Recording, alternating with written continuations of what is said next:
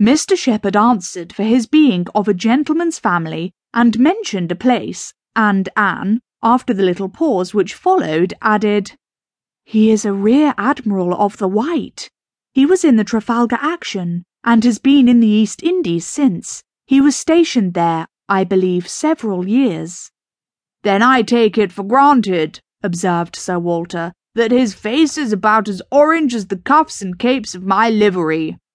Mr. Shepherd hastened to assure him that Admiral Croft was a very hale, hearty, well-looking man, a little weather-beaten, to be sure, but not much, and quite the gentleman in all his notions and behaviour, not likely to make the smallest difficulty about terms, only wanted a comfortable home, and to get into it as soon as possible, knew he must pay for his convenience, knew what rent a ready-furnished house of that consequence might fetch, should not have been surprised if Sir Walter had asked more, had inquired about the manor, would be glad of the deputation, certainly, but made no great point of it, said he sometimes took out a gun, but never killed, quite the gentleman.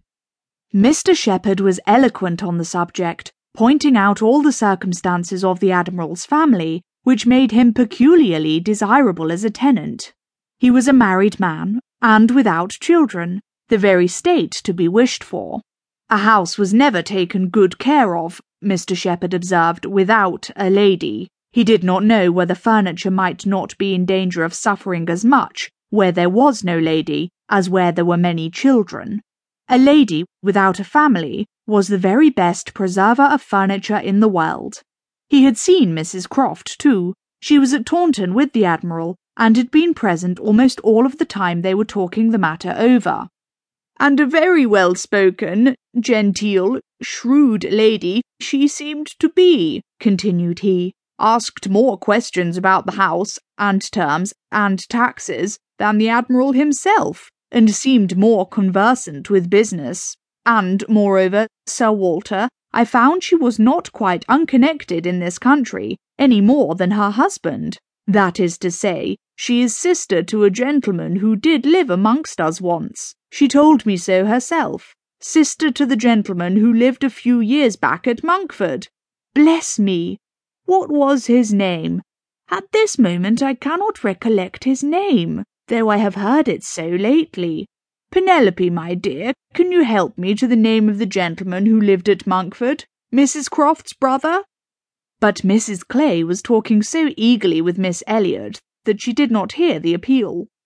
"I have no conception whom you can mean, Shepherd. I remember no gentleman resident at Monkford since the time of old Governor Trent."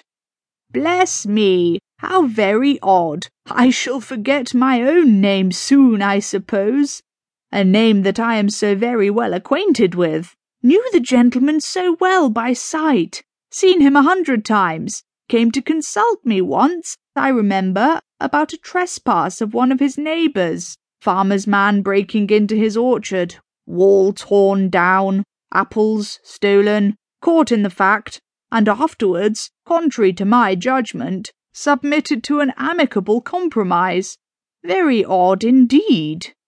After waiting another moment, "You mean Mr. Wentworth, I suppose," said Anne. Mr. Shepherd was all gratitude. "Wentworth was the very name. Mr. Wentworth was the very man. He had the curacy of Monkford, you know, Sir Walter, some time back, for 2 or 3 years. Came there about the year 5, I take it. You remember him, I am sure." "Wentworth? Oh, aye, Mr. Wentworth, the curate of Monkford.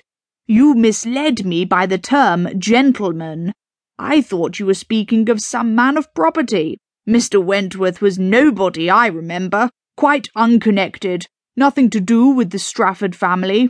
One wonders how the names of many of our nobility become so common."